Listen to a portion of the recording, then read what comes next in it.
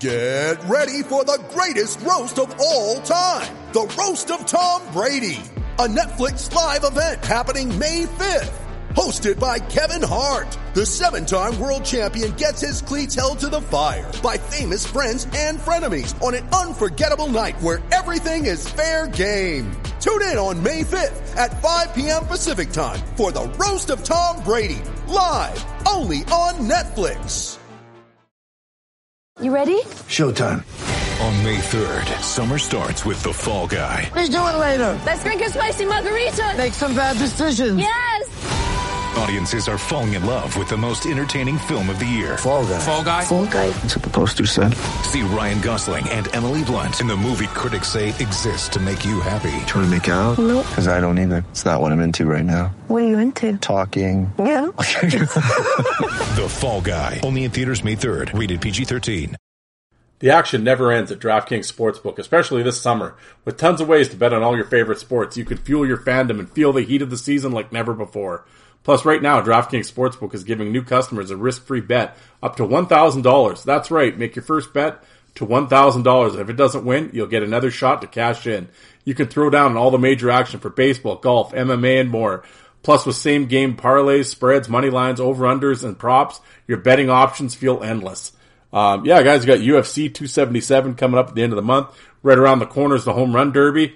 You know, maybe old man Pujols could pull one out as the special contestant.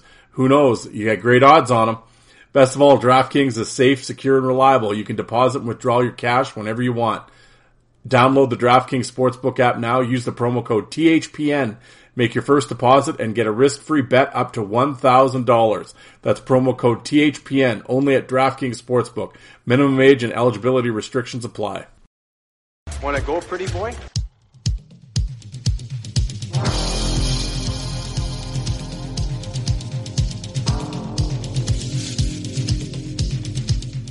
Two minutes by yourself and you feel shame, you know, and then you get free.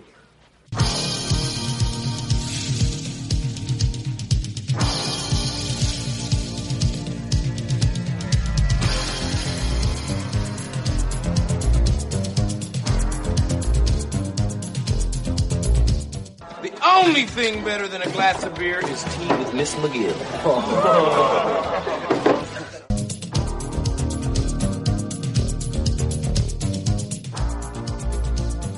And welcome to the Fourth Line Voice Podcast. My name is Darren. Thank you very much for tuning in.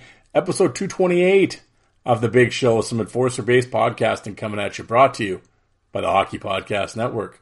How's everybody doing out there? Back in black, baby. Back from the lake. Relaxation's over. Right back into the fire. Here we go. How you guys doing? Nice to talk to you again. Yeah, I have, in case and you didn't know, you're like, what's Darren talking about? Well, I had taken this week off. I was up at Candle Lake and enjoyed myself at the in-laws cabin, had fun, drank some beers, and my fat ass floated out in the lake for hours on end, and I enjoyed it, and the weather was nice, a little windy, so unfortunately we couldn't get out on the boat, but like I said, I always say with that stuff, as long as I'm not at work, I really don't give a shit, so I was just happy to be away and not having to put on the work boots and get back out there, so it was nice to have off, and I get along with my in-laws, thankfully, and it was just fun to hang out and drink some beers and bullshit, and it was good. So, but of course, as soon as I got back home, the next day was back at it on Friday, and then of course this weekend I've been working as there's events going on in town. So, yes, there's no rest for the wicked, right? Thrown right back into the deep end. So, away we go. Hopefully, my next day off will be the August 6th August 6th weekend, which of course is Ice Wars 2 in Edmonton that I am hoping to attend and cheer on my boy, Team Swanson, Curtis Swanson in the main event versus Daniel Amesbury. Looking forward to that. Really looking forward to this lightweight tournament. Pardon me, the lightweight tournament that they're having.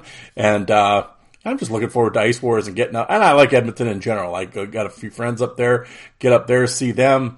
wife will be happy. Hit South Common and a Kia. I got to do a Kia, right? Wife loves a Kia. Although I will say, last time we were in a Kia, it was pretty good. We were in and out, and actually, I won't tell her that, but keep it a secret. I actually don't mind a Kia. It's whatever. It's okay. They got good meatballs. Shit, whatever. We actually blow through it pretty quick. So she actually likes the, I guess if you're familiar with the Kia, into the basement where it's like, she always picks up stuff for like the classroom, like the dividers, like the little plastic dividers and all that bullshit. Yeah, she's always picking shit up for her classroom and stuff. And of course it's so cheap there, right? So that's normally what we're doing. We're not in like the upstairs, like going through the bedrooms and the kitchens and all that, we're not doing any of that. So overall, the IKEA, whatever. But we're going to stay at the casino and stuff. And, I'm looking forward to that trip. So, and then after that, it's pretty much, a couple weeks after that, and wife goes back to school, and I mean, her, right back at it again for her. So, but where does the summer go? But as it is right now, we're still in July, so let's not speed up time, right? Time goes fast enough. So, but, I hope, while I was gone, of course, through the power of scheduling and everything, my David Siegel interview came out, and I hope you guys enjoyed that. He was a great guest, and I know the feedback's been pretty strong on it. People have really enjoyed it. Of course, before that, I had Travis Check, who, as I said, as I just mentioned about the lightweight tournament, he is a competitor in that. I had him on there briefly to talk about it, and looking forward to it. And so today, actually, the last couple of days, even when I was, to be completely honest, I really wasn't thinking too much of the podcast while I was sitting up at the lake, but on the drive home, I kind of was. And I've been debating, of course, the Bob Probert tournament that I got to do. I think at this point, I'm pretty much going to have to, I'm going to put it out when I get back from Edmonton. Because I want to do a preview show about the tournament. As always, the last couple of years I've done it. I've done an episode where we talk about the matchups and the guys involved in it, and it's just a fun little. Then we got a couple different guys on, and I've had different people on each of the episodes, and I have a couple gentlemen. One that's never been on the show, and one that was on my 200th episode that I want to bring back on. And no slight to Steve or to Alec or Jay or anybody that I've had on before. Just different voice, just a different opinion on things. That is the only reason why. And I want to do a preview episode. And then, of course, the tournament takes, I think it's, 11 days? 10 days for sure to do it. And I don't want to be doing it while I'm in Edmonton and blah, blah, blah. I want to do it here because all the shit's on the computer and whatever. So, I believe, I don't believe it will happen. Probably, mid-August is when the tournament will go on. So, I know I bounced out, I'm going to do it when I get back and blah, blah, blah. So that's what's going on there. And I have some guests lined up. I've talked to a few guys, just gotta, it's like anything, right? You just gotta, and that's the thing, right now their kids are out of school and the family vacation and blah, blah, blah. And, so everyone's busy this time of year in terms of vacation or, this is the time, right? So, especially, if you have younger kids and stuff, there's always the family vacation, right? Or go up to the lake like I did, and I've had a few guys, they're like, oh no, dude, when I'm up there, I can do it. And I'm like, hold off on the boating trip while you talk to the fourth line voice. Yeah, no, I'm not going to do that to anybody. So, I had one guy who was going to Vegas and he's like, oh yeah, we'll just do it from the hotel room. I'm like, yeah, you're in Vegas. The last thing you're going to do is sit on a phone in the hotel, talk to me. I appreciated the offer, but it was like, no, that's okay. We'll wait until you get back. It's not that big of a deal. But yes, always have guests and irons in the fire and constantly, working the phone lines. So, I'll have some guests coming up for you guys. But today, what are we going to talk about today? Well, did I already do this? See, it's funny, oh, this is funny. As I've been sitting here, I've done this intro like 4 times in the last half a day. I started it, then went and mowed the lawn, came back in. Then for some reason I was just like tongue-tied, so I was like, forget it, I'll go eat some supper. And then I just did the dishes and whatever, and it's just like, I came back, and I've been just putting this off and putting this off. I'm just like, ugh. So, yeah, this is funny. Yeah, so I just stopped it again. Yeah, so stop. I can't remember what I talked about already. If I repeat myself, it isn't the audio. I'm just, it's, as I'm sitting here staring at the computer monitor, it is 9:57. So let's get into this, shall we? Enough stopping and starting. Well, before we get into it, obviously I'm a member of the Hockey Podcast Network. There's over 50 shows in the network. Whatever, all the NHL teams are represented, so whatever team you're a fan of, there's a show for you. Of course, we have old Alec over there at the Five for Fighting podcast. He is been a little slow going between episodes. I know they're house shopping right now, and between that and work and that sort of thing, and just life in general, the episodes are a little limited right now. Like I said, he's got a lot on his plate, but he has not quit or anything like that. I know he would like to do more. He's just, things are happening right now for him. So, like I said, young guy just married, they're, a lot, how it is. Us older listeners, they're at that stage of his life, right? So, a lot of things are happening. So, podcast obviously is not on the top of his priority list, but I know he wants to, come out with shit on the regular, but, just a little tough right now. But, in the meantime, he does have a tremendous back catalog by Lois, Rob Ray, Jason Rushton, Sean Pete, on and on. And if you happen to be on YouTube, well, I always say that everyone's on YouTube. If you're next time you're on YouTube, go to the Five for Fighting channel. He has been putting up the East Coast League fights. This past year, he's been putting up the East Coast League fights. And, I know he did a video of, the best of 21-22. It's a really good video.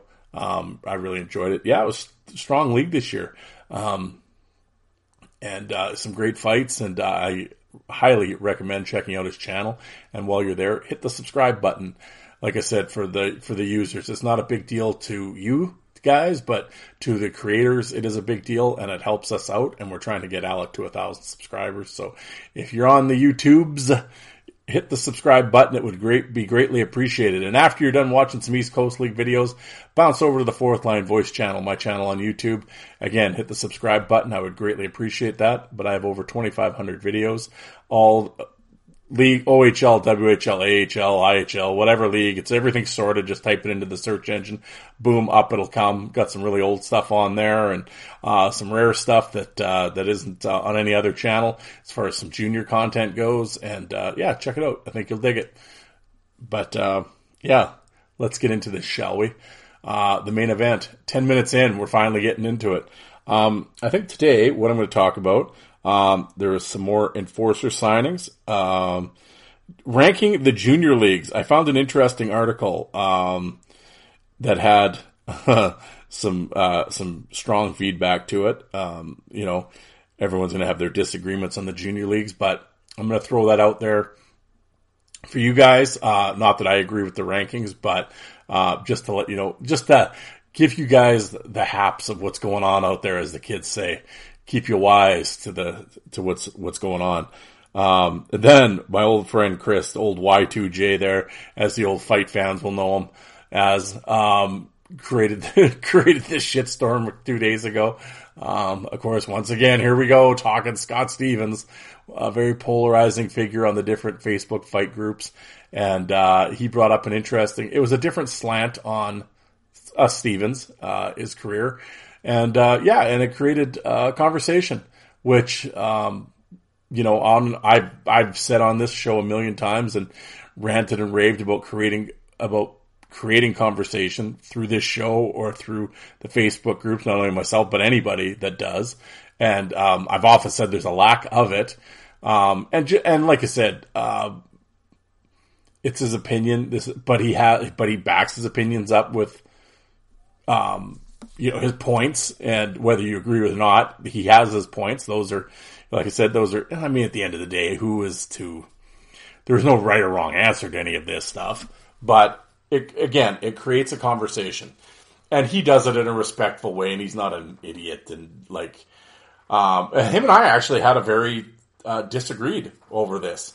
Well, some of the pieces, some of it I agreed with, but I get his wording of it. I have a different opinion on some of it, and we'll get into all that.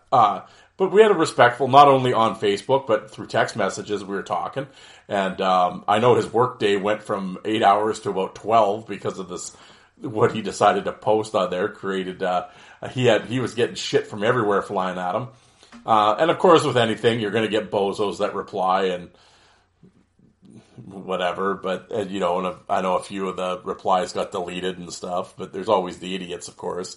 But then other people chimed in and made some great points, and it was just a fun conversation amongst the fight geeks. And and believe me, I'm wholeheartedly including myself in that group. So, this whole podcast is a whole fight geeks dream, is it not?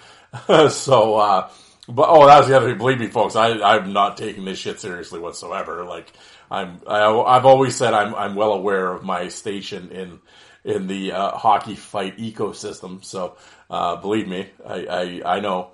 But no, and I appreciated. I said that. I said it on Facebook to Chris in the thread that I appreciate him.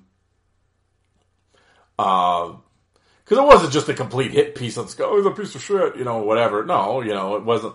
He made his points about it, and but he also acknowledged, which you have to, if any sane person acknowledges he's a Hall of Fame player and whatever. You don't have to like him, but he was. So, but anyway, yes, like I said, I know I've talked about Stevens on here a few times, and I'm sure there's a few people like, oh God, again. But this is a different take on it, and like I said, the one thing I do appreciate about the conversation in the fight group, because a lot of the times in these fight groups, and whatever. I mean, how many times can we talk about Probert or Brown being number 1 or 2? You know what I mean? Like, there's only who was the hardest puncher? It's like, how many times can you bring up these topics, right? And it's just the redundancy of it. It's like, but every once in a while, like this will come up. Yeah, it's a Scott Stevens thread, and it wasn't like anything was uncovered earth-shattering. Well, I shouldn't say that. The way actually it's approached is a different way of looking at things, like a timeline-wise. But it was just something, it wasn't some ridiculous hot take or anything that was completely asinine. No, it was just a fun discussion to bring up, and I told Chris I appreciated it because I said I'm totally stealing this and putting it on the show because right now in the dog days of summer and everything else, and I've often said with this show, it's listener driven. Like, if I need ideas from people and constantly, I mean, if you're doing a Nashville Predators podcast, well, yeah, just watch the game and then you talk about the game. You have built-in content every week. And then you either take the summer off or you don't. You just talk about your draft picks or free agency or whatever. Like, everything's sort of done for you because you're just basically, it's the timeline of whatever the team's doing. You're reacting to whatever the team does. Well, with this show, it's just stories and interviews and tidbits and anecdotes, right? So it's like, I need creation from people or find things on my own or whatever, which I do sometimes. But at the same time, it's like I said, I've been working 7 days a week before these few holidays. So I don't have time, and I do have a wife to talk, I have to talk to now and again, and a life outside away from a microphone. So I don't have all the time in the world to break down, who are the toughest left wingers, pre-expansion, and the, blah, blah, blah, so I wish I had time to do all that and bring those great things to you guys but I don't. So, I need listener help. And, so I appreciated Chris doing this. There's a very long-winded, but not even discussing yet what he talked about. But we're still on what we're going to talk about today, and I talked about it for 8 minutes without really saying anything. Government worker, right? But yes, the tale of two Scots, as I believe he called it. And then finally, I have a list. Tim, I got a list. Tim's excited. Got a list. It was sent to me. I don't have it open. Whoever sent it to me, I will thank you. I've said I have people send me. I have a few guys that send me lists now and again, and I just basically put the links in a file, and when I click on them, I am discovering them just like the listeners, just like you guys are. So my reaction to everything is genuine because I don't know what the list is. So I think it's more fun that way. Anyway, it is a Buffalo Sabres top 8 list. I'm sitting in the dark. Where's my oh, here, that'll be the last thing we do anyway. Yes. And it was from, I will come up with the blog or whatever, where it's from, when I open it up on the computer. Where's my mouse? Damn it. I'm in the dark. Oh, there it is. All right. I have a bunch of screens minimized here that I have to open up as we continue. Oh my god. You could tell was somebody in my, it's like when you're gone, someone was into your stuff. Here, where's all my things? My pen, my microphone, my cords wrapped around over here, my paper. All right. Yeah, real professional setup we got here. All right. What was the first thing I was talking about? Oh, enforcer signing. Wow. It has come to, once again, overseas, in the EIHL, in the UK League. Well, last week we talked about Matthew Gagnon signing with the Nottingham Panthers. Nottingham's back at it again. This time, Garrett Hunt has signed. Tremendous. I am so excited to see this. I've been a fan of Garrett Hunt since his junior hockey days with the Vancouver Giants. I have never seen anyone play quite like that, where they just run around like a Super Bowl. Well, much like Tutu did in junior and Hordichuk did in junior, Garrett Hunt the same way. Unbelievable. I was telling a couple guys that over in the UK, I told them that I said, because at the first, it's been rumored here for the last bunch of weeks that Hunt might sign, and you know how those goes. But I said with Hunt and Gagnon, I said I think Nottingham's got the toughest team in hockey these days. But I flat out told a couple of the Nottingham guys, I said, believe me, I said, you've never seen anything like this. And I'm telling you, and I'm not being this a hot take, and I'm trying to no, I'm serious. For the UK fans out there, you guys are, especially like the fight fans that are listening to this, never mind whatever team you cheer for, all that bullshit. Take the homer bullshit off. I'm just saying in terms of pure entertainment value, when you put your money down and you go and watch, if like the Nottingham's the visiting team, you're in for a treat when Garrett Hunt steps in the ice. Believe me, you have never seen anything like this. I know he's older now and whatever, but he will run around, and it is going to be very interesting. The amount of suspensions I think that he is going to get. So see Nottingham early before the league throws the book at Hunt, because I know with the checking thing over there, it's like if they don't have the puck or whatever. Like you talk about a guy that finishes his checks, it's like, yeah. And I mean, he runs around, he'll fight anybody. He is East Coast Hockey League's all-time penalty minute leader. At the same time, I have seen, of course, in classic UK fashion, I have ranted and raved on here about UK fans. I'm going to get into the fucking head idiot in a second. But I said it's a bunch of people, and I said, I don't know. Like, I get, I'm a Panther guy, or I'm a Giants guy, or whatever, I get the whole fandom thing, but I've said it when I've had guys on the show from over here for the UK, and I've said it with hockey fans in general, the fandom just blinds them. Like, every other team's a piece of shit, my team's the only good, like, it's just idiocy, like, they can't see past their own team. I mean, it's a mindset that I don't understand. I mean, I get, I want our team to win. Of course, I understand that. But this idea that if they're not on the team, fuck them, and I hate everybody else, it's just stupid. So, and it just seems to be so prevalent over there. It's just, I don't get it. The fandom is whatever. But I'm like, you have a bunch of people talking about Hunt that have no idea who he is. You've never seen him play. All you're doing is looking at like Hockey DB and making some judgment on him. Or you watch YouTube, you watch a bunch of fight clips on YouTube and we're getting Ogie Oglethorpe or something. He's just some piece of shit goon. Oh, and he assaulted a ref and threw a garbage can. He's uncontrollable. Yeah, I mean, we all saw the clip. Like, he didn't assault. I mean, they put abusive official. The video's online. Go watch it. He doesn't lay one hand on the ref. Like, it's just, stop with your stupid talk. He didn't abuse a ref, whatever. He was taunting the 6'9" guy that wouldn't fight him. Again, Garrett Hunt's 5'7". Yeah, the 6'9" guy or whatever wouldn't fight, so Hunt was making fun of him. And again, it's it was in Romania or something, so it wasn't like it was in the East Coast League where they deal with this stuff. It's in Romania, and of course they freak out if there's going to be a fight. So he was taunting the bench and whatever, but no, he wasn't throwing refs around or anything stupid like these idiots are talking about. And yeah, and when he got tossed and they told him it's for abusive official, yeah, he got fired up and, he threw a garbage can on the ice. Oh, well, whatever. It wasn't like he hit anybody with it. He threw it on the ice and he was mad he was getting tossed. Because at that point, when they probably told him it was abusive official, he knew he was going to get a whole bunch of games. And he did.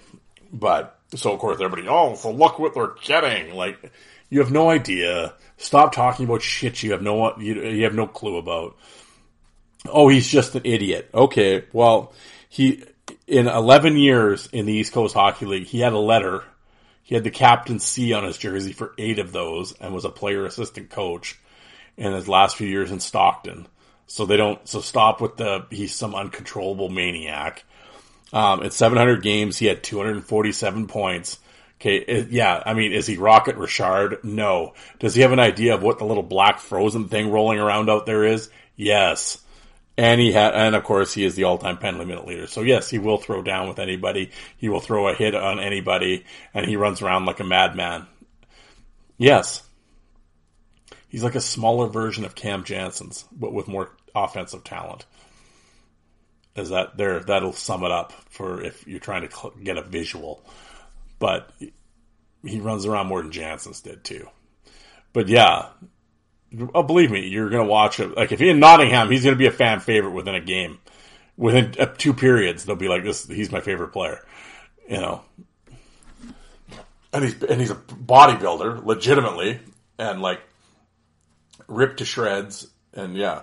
I mean, I can't say enough about Garrett Hunt. I'm pumped. I love it. I can't wait to see him over there. When he starts acting up and running around, I can't wait to hear the crying from the other fans, from the other fan bases. It's going to be tremendous, and I'm going to love it, every minute of it. But I'm like, he's going to be suspended for forever. So see Nottingham early, because after that, yeah. But as I said, the fans, a whole bunch of fans, whining and crying about shit they don't know anything about. But again, and a bunch of these Steelers bozos are sitting there crying. And the ringleader, and somebody explained to me, I mean, I've talked to some players, I'm not going to say the players, but I've talked to players that have been over there and asked them about this guy, and they just rolled in. They just called the guy a joke and whatever, he's a goof. And I've talked to other fans, and he's a goof, unless you're in Sheffield and you think he's a nice guy or what, and maybe away from the rink, whatever, he's a nice guy. But all I can go on is his social media presence, and he's a goof. It's this David Sims guy. He's a buffoon. And the thing is, if I'm the Sheffield Steelers, you want this guy representing your team? Like, I don't know what he does with the Steelers other than have a big mouth online. But he's embarrassing. And he's sitting there mouthing off players like he's getting into it with Kyle Haas about Gagnon. Well, the only thing about Gagnon signing is 9 other teams are glad they signed him because now, and just like, what are you talking? And like, I've seen you pull this shit before. Like, I know when Fitzgerald left, you mouthed off about that too. And he's just got a big mouth. And your account looks like some little 14-year-old fangirl's account. It's embarrassing. You're a grown adult.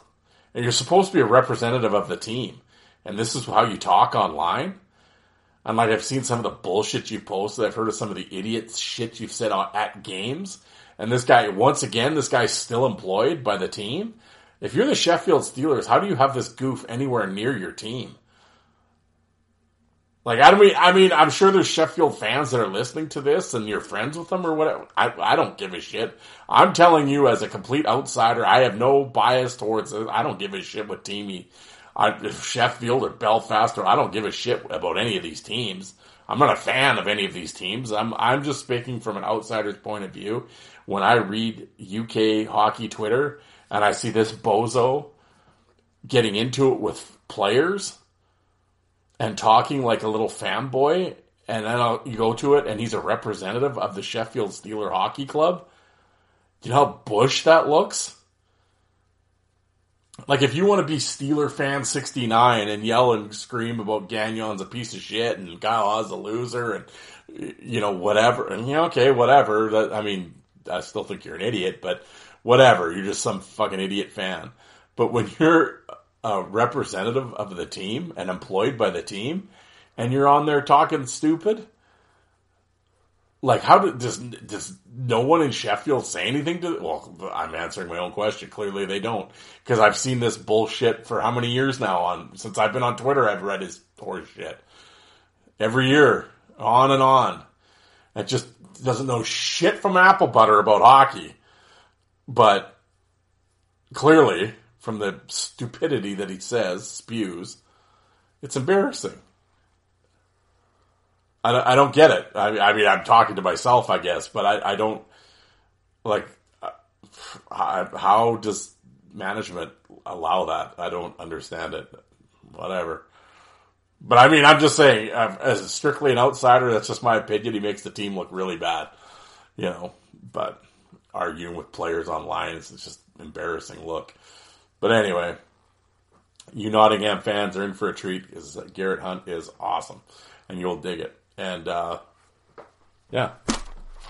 Great signing by the Panthers. I'm loving it. Gagnon and Hunt taking on the world.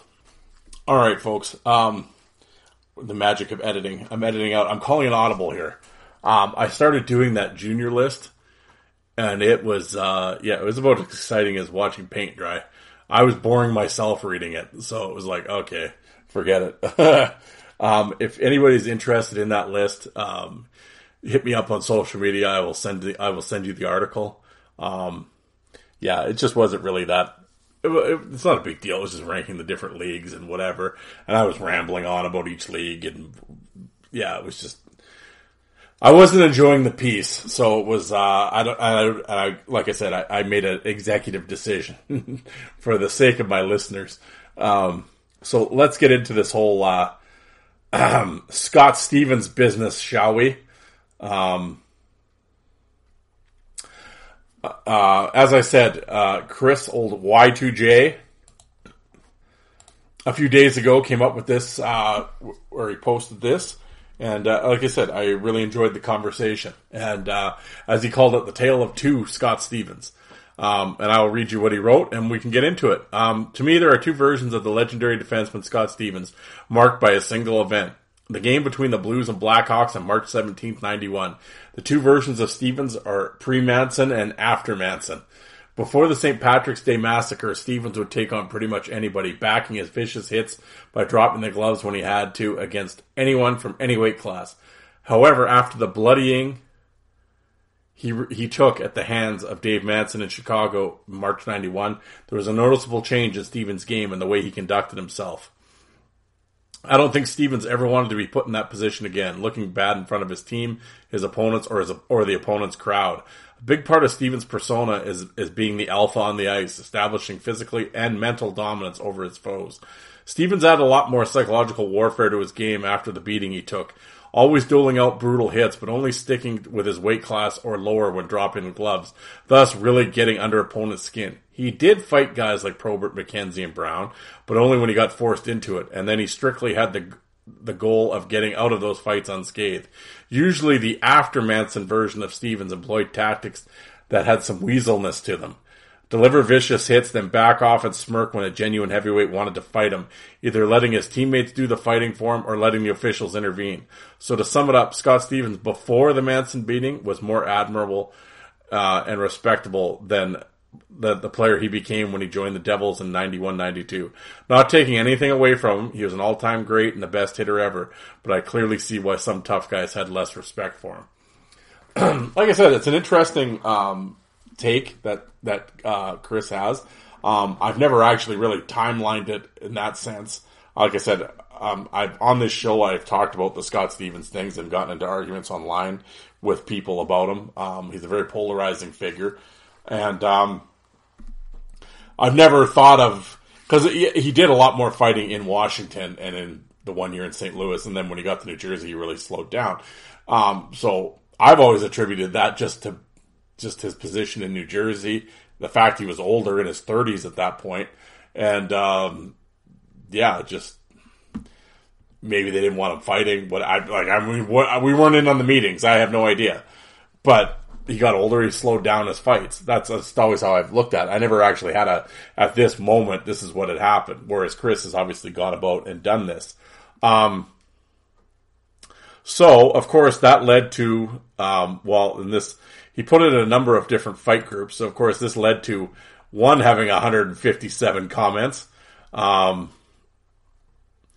again, some of the comments, from a couple, he was a dirty player, which I responded, well, he was never suspended. And also Chris replied, calling him a dirty player isn't really accurate and undercuts how great of a defenseman and a leader he was. And that's true. I did say with the Stevens thing, it's not really fair to him because at the time he was playing, because I said, well, he was never suspended. Well, it was a different time and they didn't suspend like they do now and blah, blah, blah. Well, that's true. But at the same time, he was playing within the parameters and rules of the game in that era. Now, if you look at it with 2023 eyes, oh, well, yeah, he's a psycho and whatever. But that's not fair to him though. When you're looking at the 1992, 3, 4, 5 version of Scott Stevens and then trying to compare it to today's mindset, and then that's why you call him dirty. Well, that's not fair, in my opinion. But then, of course, you have these people. Well, and then, of course, with Chris, there's obviously the link to the fight and whatever. If anybody's interested, of course, it's on YouTube. Dave Manson versus Scott Stevens. I believe it's referred to as round 2. But Stevens was St. Louis and Manson's was Chicago, of course, in those famous rivalry. And then, of course, people have, Manson smoked his ass, and then.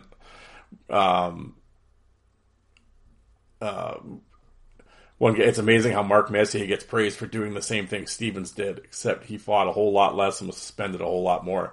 Well, that's very true. Messier was actually a lot of the shit Messier did was, people yell. I've always said people yell and scream about Stevens being dirty, and it's like Stevens wasn't a stick guy. He wasn't a knee guy. My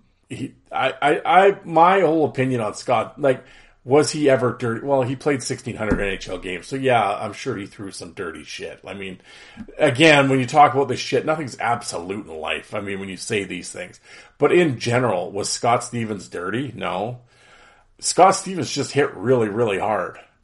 And that's why I said some of you guys, you sit and cry about him. Basically, you're crying because he hit too hard. That's really what it comes down to. He hit harder than everyone else. Oh, he's a headhunter. He came across the middle. Again, it was within the parameters of the game. Again, because you're a Philadelphia fan maybe, and you're a Lindros guy. So, of course, Stevens is a big piece of shit. Well, was his hit on Lindros dirty? If you're a Flyer fan, you think it is. See, again, I'm much like in the fact that down the middle, I'm indifferent to that. I like Lindros. I like Scott Stevens, too. I'm just calling it like it is. I'm indifferent on all this. If you want to call Stevens dirty, okay, fine, but whatever. But I'm not yelling at it. I'm not yelling it because I'm a Detroit guy and he hit Kozlov, or I'm a Flyer guy and he hit Lindros, or I'm a Ducks guy and he hit Korea. That's not. I'm indifferent to all this. But I'm just saying, was the hit, and take your Homer fandom out of it, was the hit on Eric Lindros dirty? I mean, we've all seen it 1,000 times. I watched it again today. I don't think so. Well, he hit him in the head. Well, Lindros is leaning. Lindros standing straight up is 6'5". At that point when Stevens hits him, where's his head at about the 5'10" mark, 5'11"? Because he's reaching to try to poke the puck through the two guys to get it over to Leclerc. Lindros has talked about this. He was trying to get it through. Everybody, he skates with his head down. No, he was trying to push the puck through two defenders, is what he was trying to do. It was a risky play. And it would have sprung Leclerc or Renberg or one of the two, whatever. He was trying to get it over to a teammate. So he was caught leaning, and that's when Stevens was coming across the middle. He didn't. Now, did he go out of his way? Well, like you said, you cut across the middle. Any that's smorgasbord for any physical defenseman of the day, not just Scott Stevens.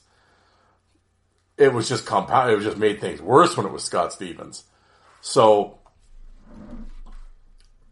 like I've always said with Stevens, with his hits, the majority of his massive hits and his highlight hits that everybody talks about, that's all shoulder. He's not jumping elbows at anyone's head. Now, does he hit a couple guys in the head? Yeah. Was he targeting the head? By no. Because most of the time they're either bent over or they're playing the puck or their head's down. Well, that's not really targeting the head if their head's down. I understand the definition and what they're saying, but when someone's got their head down and they're stick handling and they're 5'8" and you're 6'2", how do you not hit them in the head? Explain, how do you get lower than a guy 5'8" stick handling with his head down? Explain that to me. And, just don't do it then. I love that one. Well, just don't hit him then. Or like a couple of these guys, he didn't need to throw those hits. Well, why didn't he need to? See, this is the thing I get. This is where a lot of you guys talk out of both sides of your mouth. That's another thing I want to talk about. You guys go on and on about this aggressive hockey and hard-hitting hockey and intensity and all this. Well, Stevens was the definition of that, and you're giving him shit for it. Because, he didn't need to. Well, again, what does that mean, he didn't need to? What are we doing here? You're trying to win a cup, and you're getting paid millions of dollars to do it. So I kind of think in my mind, yeah, he did need to. Now, and this is one of and when I was with Chris, I've told Chris I'm going to talk about this in the show, so I'm not exposing anyone's business or what we were talking about in a private conversation, but he kind of brought that up, that kind of headhunting, intentional, whatever, and I'm like, do I think Scott Stevens set out to intentionally hurt people? No. Now, he was going to hit you as hard as he was going to hit you. If you got hurt from that, well, then that's too bad. But did I think he sat in the locker room against Philadelphia and said, I'm going to catch Lindros if he comes across the middle, I'm going to stick my elbow in his forehead and knock him out? No. But if the opportunity presented itself, he was certainly going to hit him. Those two had been running at each other for years. It was just another game and just another hit in Stevens' mind. But, of course, it had some really bad consequences for Lindros. Same thing with Kozlov or whoever. Did I think he set out to purposely do it and injure people? No. But he was going to throw the biggest hit, and it didn't matter who was coming across the middle. If that had been Michael Renberg instead of Lindros, do you think, I'm not going to hit him as hard? He's going to hit him just as hard. So, do I think he intentionally did any of that? No. But, and like I said, as we go on, another one of Chris and I were going back and forth on. Well, of course, this all leads to, of course, the famous last, I don't know when he said it, last year or 6 months ago or whatever, was of course Ty Domi calling Stevens a pussy because, he'd never fight me and blah, blah, blah. Of course, everyone picks up on it and whatever, and they're all, yeah, exactly, you should have fought Ty. Okay. Well, like I said, he fought Probert and Brown and Tocchet and Brashear and all these guys. It wasn't like Scott Stevens was picking on, third line Swedes or something. Like, no, go look at his fight card. His fight card's awesome. He fought tough guys. So then, Chris's thing is, then why couldn't he have fought Domi if he fought all those guys? You know, and I understand what he's saying, but my take to that was, why does he have to fight Ty Domi? Why are you having a first-line defenseman Hall of Famer in his 30s fight Ty Domi, who's a fourth-line player? Nothing wrong with Ty Domi. He's fine. He was great at his job. But why, from a coaching standpoint, why would you want that? You wouldn't want that. Especially when your team employs McKay, Danico, Scott Stevens, Scott Daniels. You know, why are you having your number? See, that's the other thing. He's also a defenseman, captain, and a first pairing D-man. So, and on a low scoring team, defense first trap team, you kind of need him on the ice. So why am I going to have him fight Ty Domi just because he hit Domi and Domi didn't like it? All right. I mean, I get it. I'm not saying, you know, I wish he had fought Domi. And I think it got to the point where some of the incidents him and Domi had, where he would get under Domi's, I think he just liked, Domi seemed to be, he liked antagonizing Domi and getting him really frustrated. I'm not sure why he never fought him. Like, it's true, he did fight everyone else, so I don't know why he didn't fight Domi. It can't be like a fear thing, which Chris said too. It's not like he would be scared of him. Do I think he'd beat Ty Domi up? No. You know, especially in his later New Jersey days, Stevens wasn't that great. At any point, Stevens was not really a great fighter. He would fight in his younger days with Washington. He had a couple good fights. I think he had to drop John Jackson and a couple guys and stuff. He had a really good fight with Jay Miller. It's on my YouTube channel. But other than that, he was not some great, huge fighter, but he would fight everybody. But as he got on in New Jersey, no, his fighting got less and less. And when he did fight, he kind of just hung on and whatever. It was more just out of, it's just self-preservation, I think. And, you know, just, he was older, save his hands. What am I doing this for? Kind of thing. Seemed to me that was my take on it. You know, and Chris often said in his thing here that, well, if you're going to play that way, live by the sword, die by the sword. Well, yeah, but that's like, as fight fans, I get it. And at the same time, yeah, we want to see the fights and everything else, but it's like, if Stevens had played that way his entire career, I would be agreeing with you. But he didn't. And he had over 100 and some fights in his, 130 or 140 career fights. And his fight card is really good. So, do I think Scott Stevens owes anybody a fight? No, I don't. Not at that point. If Scott Stevens, the New Jersey version of Scott Stevens, had been Scott Stevens like that for 1,600 games, yeah, then I'd have an issue with him. The fact that he slowed down when he got older was much more valuable to the team, and just was probably told to not fight these people. I can completely understand that, and I will give him a pass. I give Scott Stevens a pass on it because of his prior history, his pre-Manson fight, so to speak. You know, and like I said, to go back to the comments on this, like somebody, I would take him on my team, and he used to run and hide from Domi. He was considerably smaller. Well, that has nothing to size. Ty Domi's size has nothing to do with it. I think Domi's proven at that point his size has nothing to do with it. I mean, yeah, I mean, I don't know. I'm and then so Stevens picked his spots. It's like, not really. If you look at his fight card, he didn't. Well, of course, with Chris said from 83 to 91, he didn't. Later on, he did. Yeah, he did. I can't sit there and say he never did, because I guess later, as I just I'd be talking on both sides of my mouth. Later in his career, he did. But, like I said, I think, 83 to 91. Yeah, I think, 8-9 years gives a guy a pass for the next 5 or 6. I will say the fight that everybody keeps talking about on here, that Manson kicks Stevens' ass and everything else, and you go and watch that fight. I don't know what fight you guys are watching. I know what you were doing, though. You were listening to the Blackhawks announcers, who are completely embarrassing.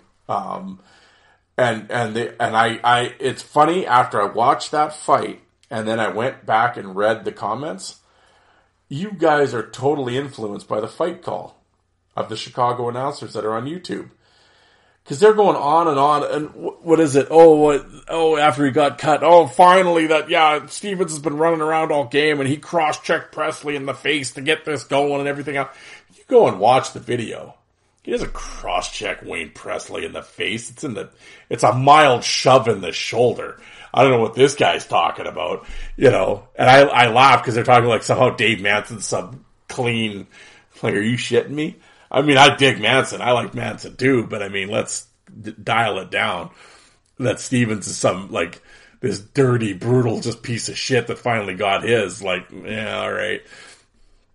First of all, the fight wasn't, I mean, yeah, Stevens got cut. Whatever. Again, I don't know what one-sided beating you're all talking about. Because, I mean, I guess Manson outpunched him. He cut him open, but I mean, whatever. I mean, Stevens has landed shots too. It's not somebody's like, oh, that was one of the top 5 square-off fights ever. It's, oh God, like, dial it down. Like, the fights wasn't even that good. I mean, it was like a cool atmosphere. There was a line brawl and the two of them separated and, it took it to center ice and the visual of it was cool, but let's dial it down on the historic relevance of, like it's some great top 5 fight in NHL history. It's whatever. Like I said, you got Homer Chicago Blackhawk fans just influence. It's amazing how announcers will influence, people's comments in the fight. Yeah, but just kind of going back to the comments, I think the author is being a bit too kind to Stevens as his pugilist days became less. He did get cheaper with bad or late hits. Stick work going after little guys or non-fighters. Certainly a favorite with his own fan base and a wanted player. I don't know what stick work or going after little guys, non-fighters this guy's talking about. I mean, now again, did I have some New Jersey Devils center ice package and watched every one of their games? No. But was Scott Stevens swinging his stick and going after, like, I mean, are you talking again, are we going back to the body checks on Korea and those? Oh, that's just playing the game hard. And last time I checked, physical contact and body contact was allowed. So again, you guys go on and on how you want all this aggressive hockey and all this. So now a guy's doing that and you're shitting on him. So, and like I said, my issue with all this is, I mean, you can hate Scott Stevens all you want, whatever, I don't really care. But it's interesting on these fight groups how Stevens and his style of play gets shit on, but no one ever talks about Kronwall, Bruce Orpek, Chris Pronger, who's the biggest cheap prick pussy ever. But I mean, Pronger, because he's in the Hall of Fame, whatever, I mean, barely fought, was 10 times dirtier than Scott Stevens ever was. No one ever brings up Chris Pronger. It's just Stevens. It's like, and then somebody brought him up with Marchment. Well, Marchment was a knee guy. And he certainly was not in the Hall, he was not in the conversation in the Hall of Fame, and he wasn't a first-line defenseman. So, no, that comparison doesn't work. Chelios, again, another guy who didn't really fight and was dirty. And was kind of weaselly, Yeah, I don't think that's fair to Stevens either. Kronwall with all the hits and everybody goes on and on. Kronwall, all this. He had 0 career fighting majors. So you talk about live by the sword, die by the sword. Well, he certainly didn't. Or Kasparaitis or Samuelson. They were all dirty players. I don't put Stevens in that category of those guys. And he was better than those guys. Again, he's a Hall of Fame first-line defenseman. That has to come into the conversation. As much as you don't want it to, and it's like, oh, he hit those guys, live by the sword, die by the sword, blah, blah, blah. Well, you could, as fans, we can sit on the couch and yell that all we want and think it should be like that. Like the one guy puts, if you get called out, you always drop the gloves. It's like, well, this isn't Blades of Steel, dude. Like, this isn't some video game. It's like, no, it doesn't work that way. The coach tells you not to fight, you're not fighting. That's just not happening. So, and again, you have to be aware of the situation. Like I said, as fans, yeah, we always want to see him fight and all that. Yeah, I get it. But use your head here. Like, time and the place.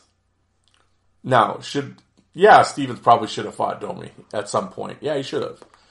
but he didn't. Now, now all of a sudden that gets, like I said, now all of a sudden, because he didn't fight Ty Domi, you have all these guys online calling him a spot picker, cheap shot artist, and pussy, and all this stuff. And it's like, and I mean, then that's not fair, Well, Steve, when ProbertWasKing.com, I mean, he chimes in, and Steve's always great at this stuff too, much like Chris. And I always looked at Stevens as being like two versions, but I never pinpointed it to one event. He was a very underrated style fighter as a youngster in Washington. He was young but incredibly strong. One of the first things I noticed about him, he was always taking on some tough dudes and making bones as a tough D-man. He was a high draft pick, a tough kid, and a big-time hitter. Over time, he faded as a fighter, not so much because of bad losses or career-altering injury, but because he became a superstar defenseman who was filling highlight reels with his goals and hits. A high draft pick maturity. I never looked at him as being a career enforcer type, so I knew the fights would dwindle at some point. If I were to make a top 10 list from his time in Washington, he might crack one or two in the back end, maybe, or enough to get an honorable mention from a year or two. Never looked at one fight being the difference with him. I always looked at him in New Jersey as being the time when he really faded as a fighter. Had some tough guys on those New Jersey squads to make the transition a bit easier too, I guess. Never really thought of that Manson fight as being what made him really take stock of his career and life to truly figure out what he wanted to do or what he wanted to be as a hockey player. Fight didn't seem to have that oh shit factor that career altering fights tend to have. He was bloodied though. If I recall, Stevens was already in transitions mode. He had played the one season in St. Louis after 8 years in Washington and went on to play another 13 in New Jersey. So definitely a peculiar year for Stevens. I loved the Washington version of him, but did not care for the New Jersey version. Yes, he was a huge hitter and had some great teams and a wonderful D-man. I just don't get how he felt he didn't have to fight for all his big hits, or when he did fight, he just held on and wrestled, clearly not interested in jamming. Like many player tough guys, there are at the best when they are young. So I generally try to remember him for his time in Washington when I think of him as a fighter. Yeah, and that's true. And like I said, I guess I get where Chris and Steve are coming from in terms of if you're going to throw the hits, you should be fighting. Yeah, but, well, and then my other argument that I was having is how many times have you read on here of these guys that get mad, after a clean hit, why does there always have to be a fight? Why should you have to fight after a clean hit? Well, here we are. So Stevens throws the hit, and then why should he have to fight for it? It was clean. Now it was at the time, there was no penalty or whatever. So he throw the hit, the clean hit, guy coming across the middle, okay, he clips you. Yeah, why does he need to fight? Again, you're talking out of both sides of your mouth. I'm not saying Steve or Chris said this, I'm just saying in general, if you're a member of these groups or online, you've read that statement. I've ranted and raved about that whole, why do they have to fight after clean hits and blah, blah, blah, that mindset. But again, some of these same guys that are yelling that during the regular season, all of a sudden now decide to chastise Stevens for not doing it. Well, again, he had 100 and some career fights, so it wasn't like he wasn't fighting. Yes, he definitely slowed down in New Jersey without a doubt. But he was throwing those hits in Washington and St. Louis too. He's always been a hitter. Then some of the hits just became a little more high profile, obviously, as more coverage became available, and some of them were in the NHL playoffs, so they became like, every time everyone saw him on the 10 o'clock on ESPN and shit.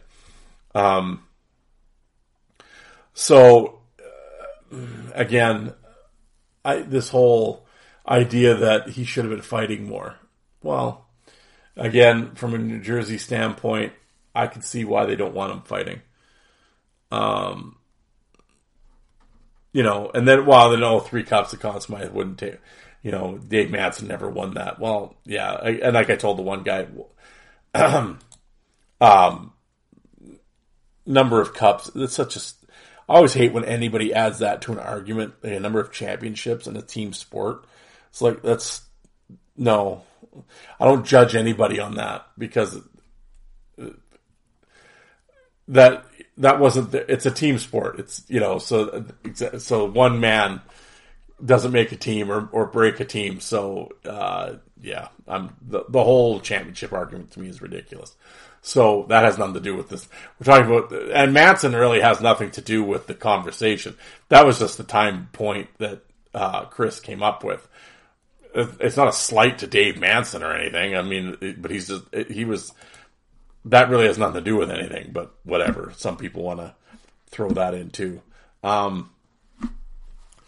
So, I mean, I guess if Chris wants to use that as a timeline, I get it. Again, I'm kind of in Steve's camp on this one. I don't see that as the big difference maker. Again, I'm not a psychologist, so maybe it was, but I just think his role, he just became much more important in New Jersey. I mean, he was always a great player, but I think in New Jersey it became the defense really focused around him, and I think he basically got told no more fighting, really, or unless you have to, that kind of thing, and we have guys for that. I really think that's what happened. And he focused in on it. At the same time, as soon as he did that, he was winning 3 cups too. So, I think he had to alter his game a little bit too for the systems that they were running and that type of thing. As again, it's a trap type defense first system. He's much more relied upon than he was in Washington and St. Louis. Not that he wasn't, because he was an all-star there too.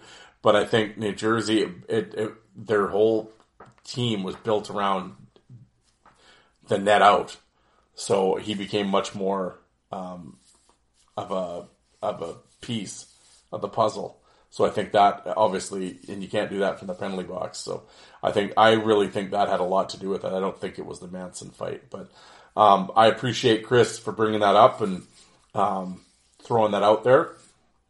It gives you guys something to think about, you listeners out there. Like I said, I just always appreciate the conversation. Anyway.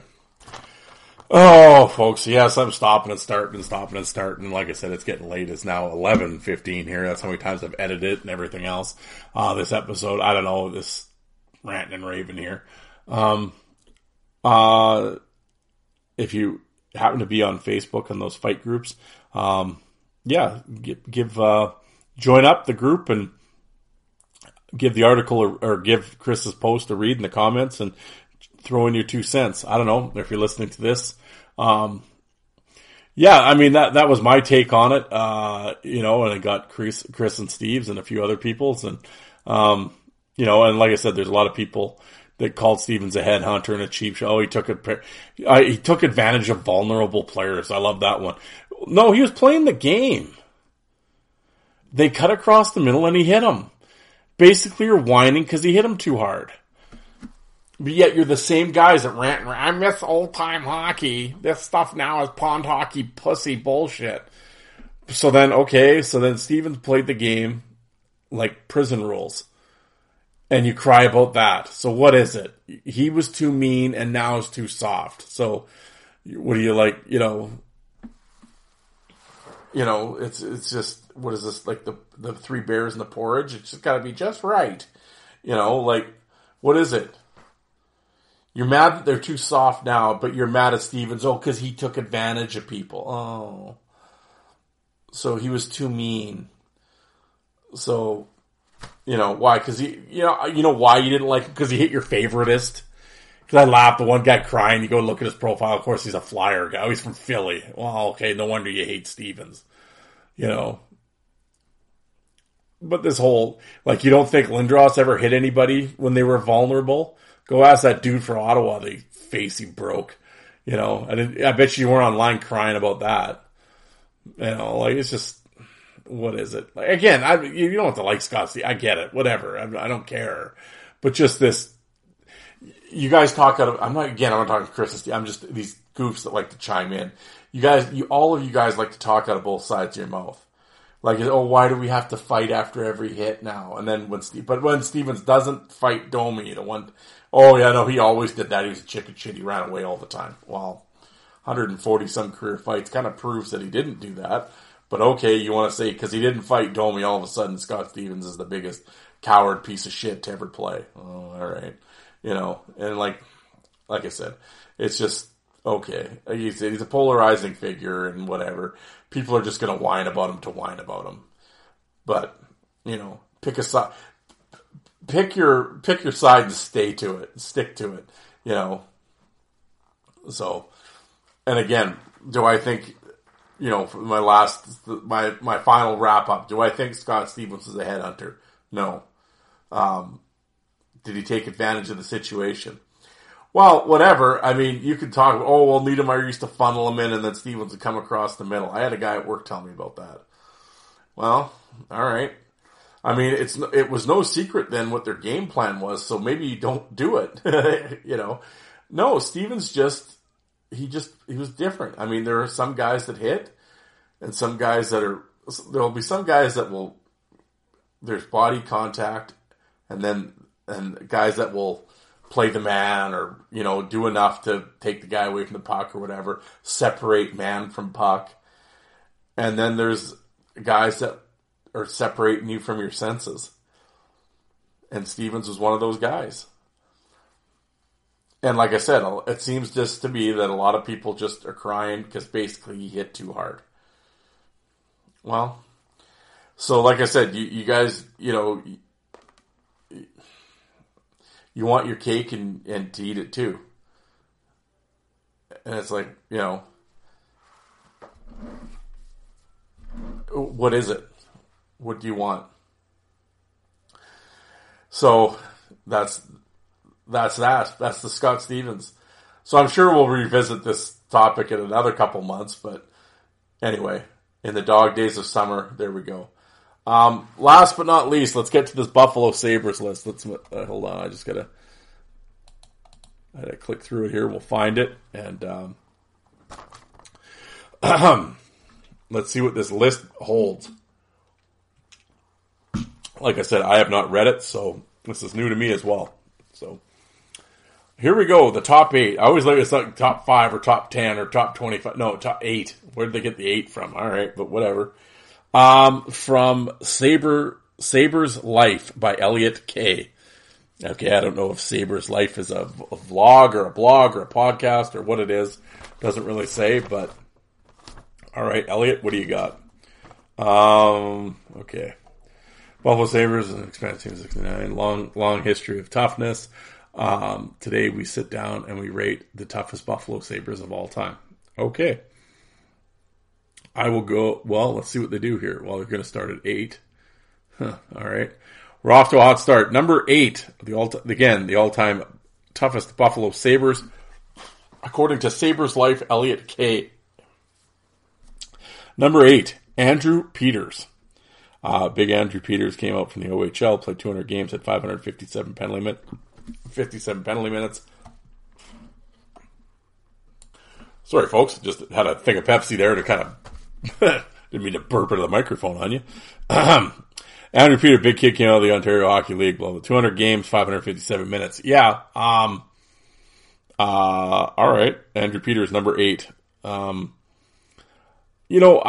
often Peters was kind of one of the 2000 kids, and that was sort of right when I was sort of fading out of hockey at that point. And then, like I said, I was working, I had the job, I was busy, I was working like kind of 2 jobs, at that point, engaged almost to be married. And so my priority really was not watching hockey or anything else. Plus he was an Ontario guy, so I didn't really see a lot of junior footage of him. I know he was really big.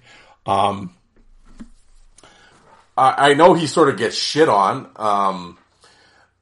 The stuff I saw, he was, actually who, I know everybody likes big Brian McGrattan there, who did not lose too many, and how some people have him, top 10s, top 15, top 20 of all time kind of talk. For the era, McGrattan, old bigger, and they're sort of viewed as kind of one of the top kingpin guys, and he certainly was.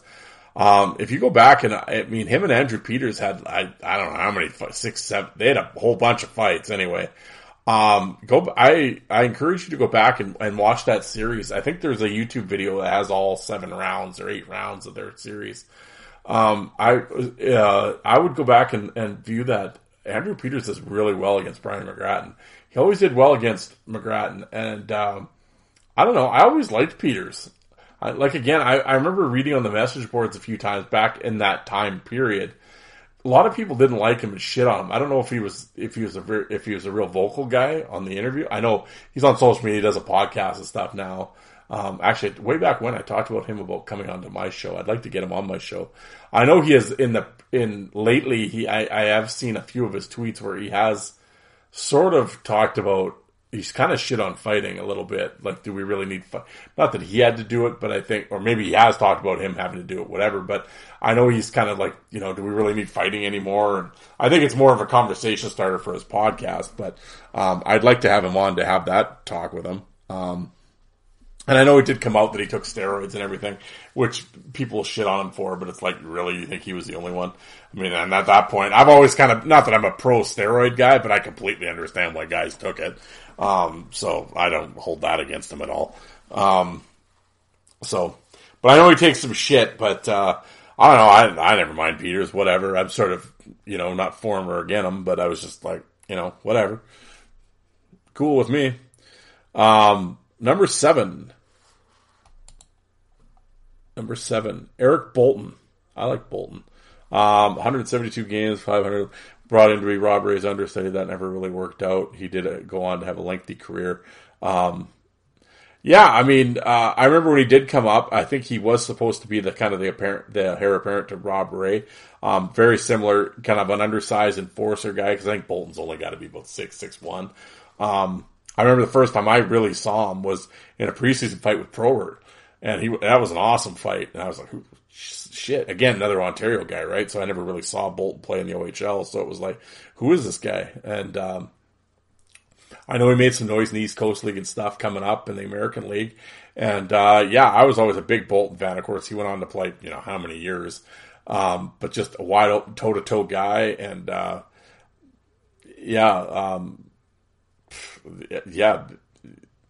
I'm down with Bolton. I was a big Bolton fan. I dig it.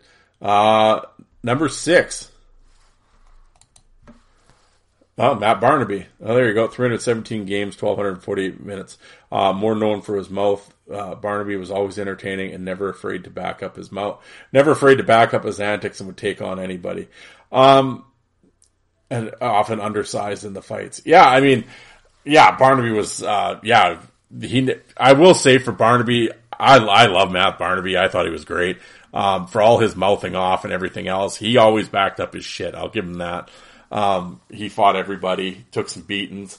I always said with Barnaby, with his fighting style, if he had actually just sort of concentrated and kind of got mad and fought serious, I think he would have actually been pretty good. As it was, he was okay, but he's always talking in the fights, and he's telling the refs to stay out of it, and he sort of he tells this rope-a-dope thing where he kind of lets the guy tire himself out, and then he kind of makes the big comeback at the end, and, and then he starts kind of taking it serious, and he starts like kind of winning the fight. It was like, dude, if you had done that from the start, but that was just this thing, right? You're gonna punch him in the face. He's still gonna tell you it didn't hurt, and I mean, he was being an asshole even when the fight was going on. So, but I'm down with Barnaby. I mean, would I have him in a top 10 or top whatever all-time Sabres fighters list? Yeah, probably not. But am I bitching that he's on the list? No, I mean, I get it. But yeah, he was certainly busy. I mean, he fought all the time and whatever. I mean, I dig Barnaby. And he was undersized, like I think was he 5'11", $180 or whatever. So, but fearless and, I mean, I'm down with Barnaby. He's cool. Number 5, Lindy Ruff. Oh, there you go. 608 games, 1,112 minutes. 89. Yeah. Well, I looked, Ruff. Now, Ruff's one of those guys, I mean, like I said, again, I'm sort of, discovering this list with you guys, so I didn't have a chance to I went and looked up his cards and this is who he fought and blah, blah, blah. So, I'm just going by pure memory. I've seen Ruff fight on some assorted tapes and stuff. He was a fairly frequent fighter. Was he some big heavyweight? No. But I think he's just one of those grit guys that didn't back down. Again, I have really no opinion on Lindy Ruff. I mean, I wasn't watching the Sabres. I don't remember watching him play. I mean, that was kind of before really my time of paying attention. So, I certainly don't have a Lindy Ruff player DVD or anything. So, some of the fights that I have on assorted discs, he looked fine. I know he was always, I remember him battling Billy Smith. I actually just watched that a little while ago. Smith sort of like butt ends him around the eye and he just loses his shit. I just watched that again for the first time in a while.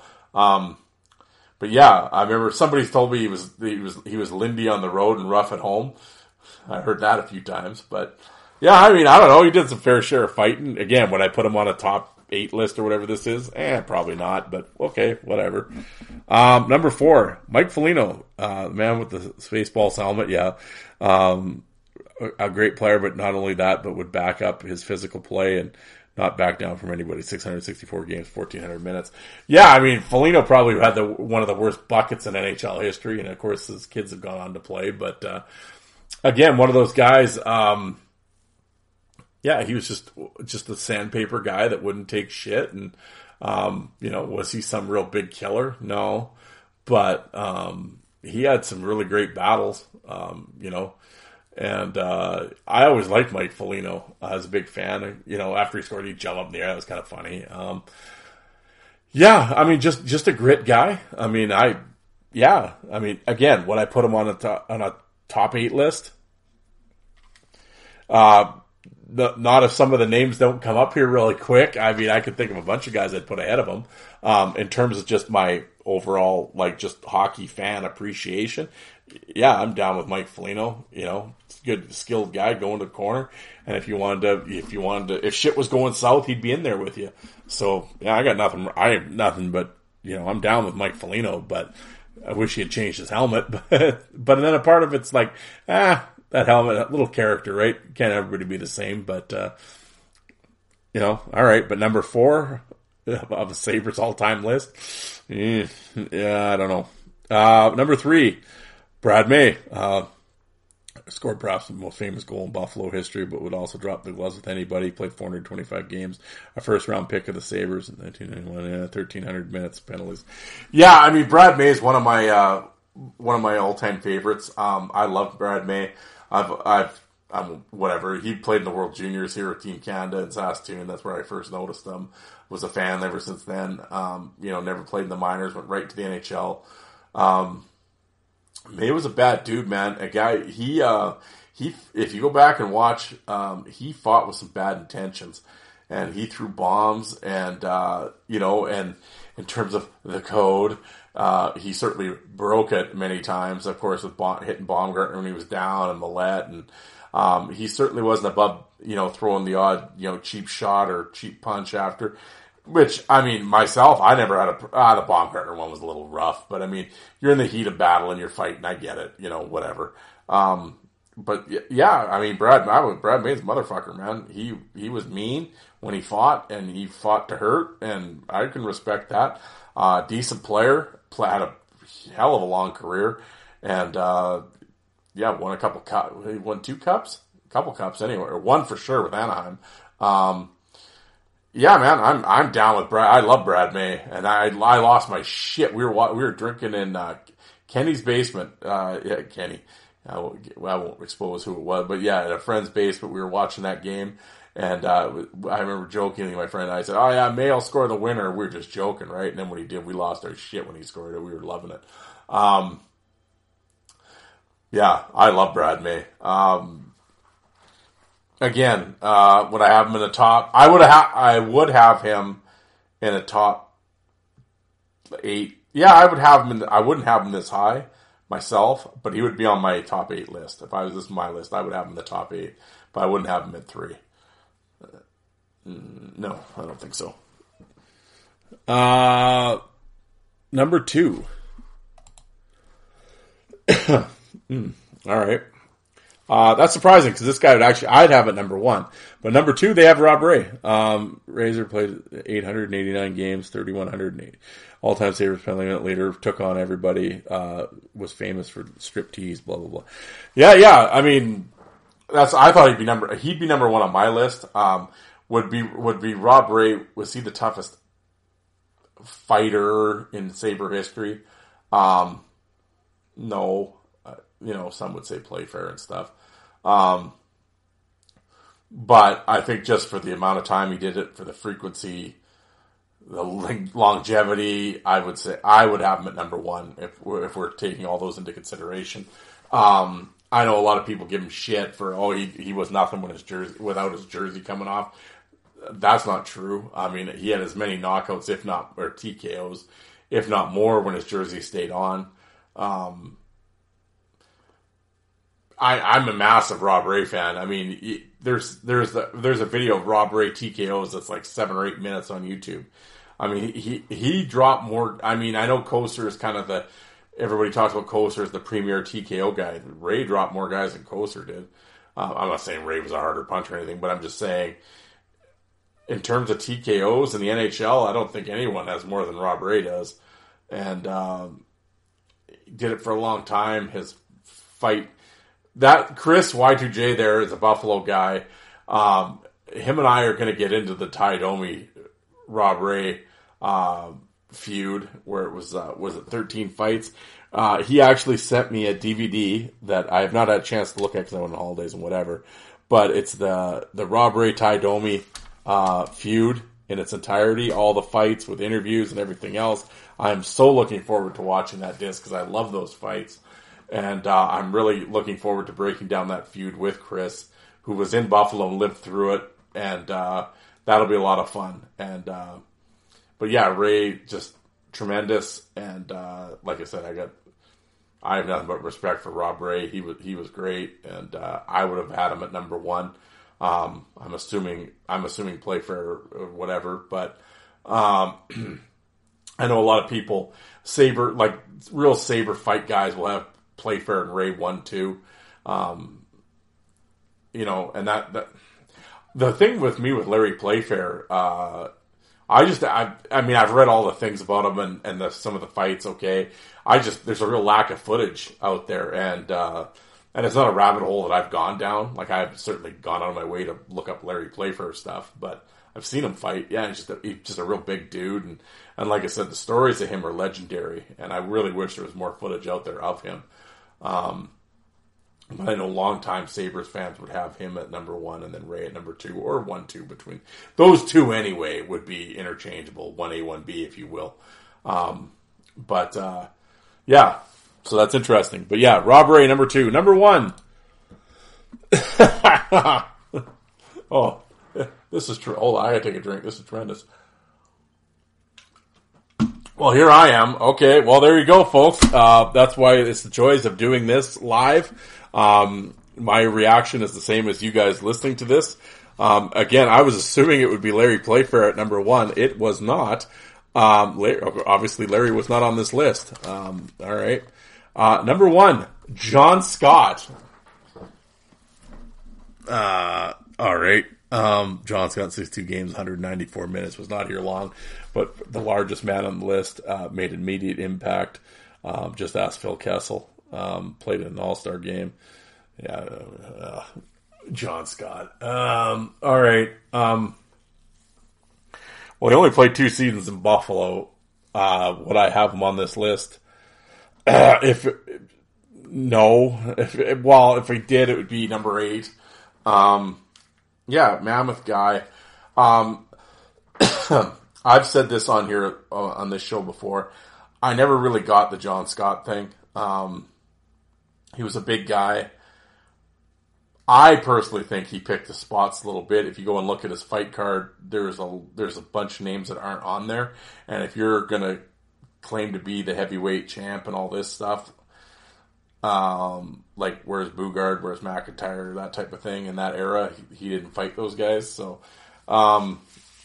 yeah. I mean, Scott was solid and everything else. I just don't think he did it long enough, to be completely honest. The whole Phil Kessel thing, I've heard John Scott's version of it. Listening to him tell that version kind of indicates to me, I don't know if he really understood the whole enforcer role. Not that me, Johnny Couch Potato, does, but my understanding of the job of the enforcer is completely not what he's talking about. The Phil Kessel thing happened because Toronto's tough guy beat up your goal scorer, and that's why you went after Phil Kessel. which, yeah, that should have happened. And it did, kind of, but he didn't really do anything to Kessel. And because he's too nice. When I told Phil, I'm going to jump you, and I gave him the heads up, and well, why are you giving him the heads up? Why are we being nice about this? You know, they're your rivals and everything else. I mean, I don't know. It's a modern day hockey thing. He's just being Mr. Nice Guy, right? Personally, you should just pump Kessel and just whatever and say that's what you get for messing with our skilled guys. You know, whatever. But, so I didn't hold that against Scott, but I was just like, what do you do? What are you talking about, man? The whole All-Star game thing, whatever. Yeah, I'm not going to go on my John Scott rant. And plus, there were some things outside of hockey that, some shit that went down with him and the goose from hockeyfights.com and my boy William and everything that left a sour taste in my mouth. And, so that might taint my opinion of John Scott, but nonetheless, he played the game, he did it, everything else. Now would I have John Scott at the top of Buffalo Sabre enforcer history? No. But, I think Larry Playfair obviously was an omission. Who else? Well, Gord Donnelly, Danny Gare, Schoenfeld. I mean, yeah. Hartman, the Boogie Bugner, McGuire, I don't know. Who else could you put on there?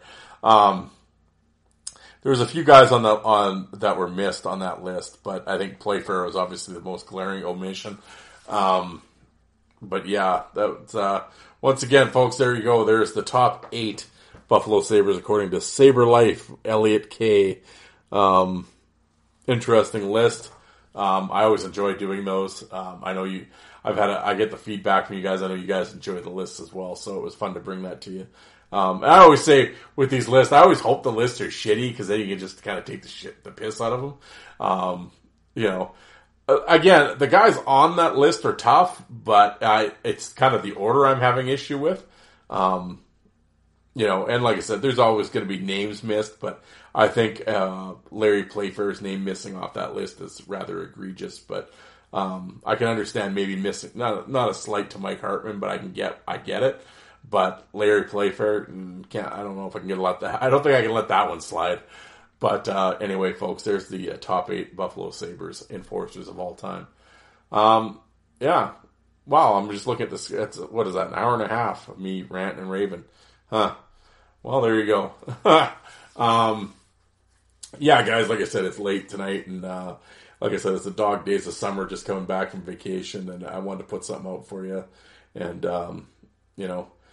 I'm sure it was sort of a lot of ranting and sort of nonsensical at this point, but it's content, and I wanted to talk to you guys.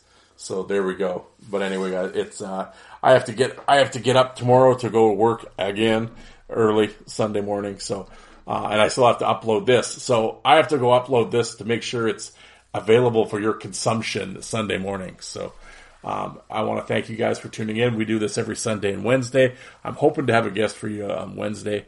We'll play it by ear, see what happens. I'm hoping they reply to me tomorrow and we can set up a time.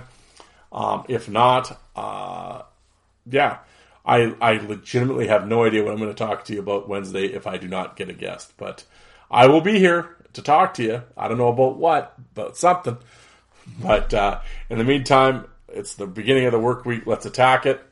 And thank you very much for tuning in. Like I said, I know there is a million podcasts in this world to listen to. The fact that you chose the Fourth Line Voice, I greatly appreciate it. And my only last request is whatever platform you're listening to this on, whether it be iTunes, Spotify, what have you, could you rate and review my show? I would greatly appreciate it.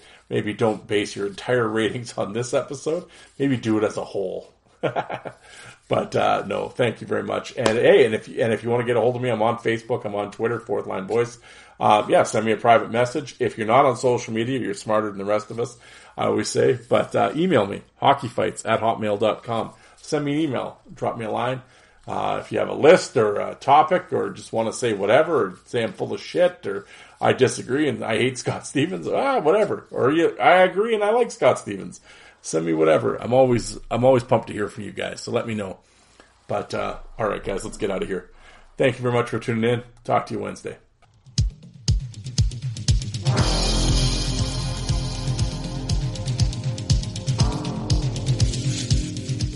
And you people that don't like fighting, how many of you did you walk out and get a coffee while that was on?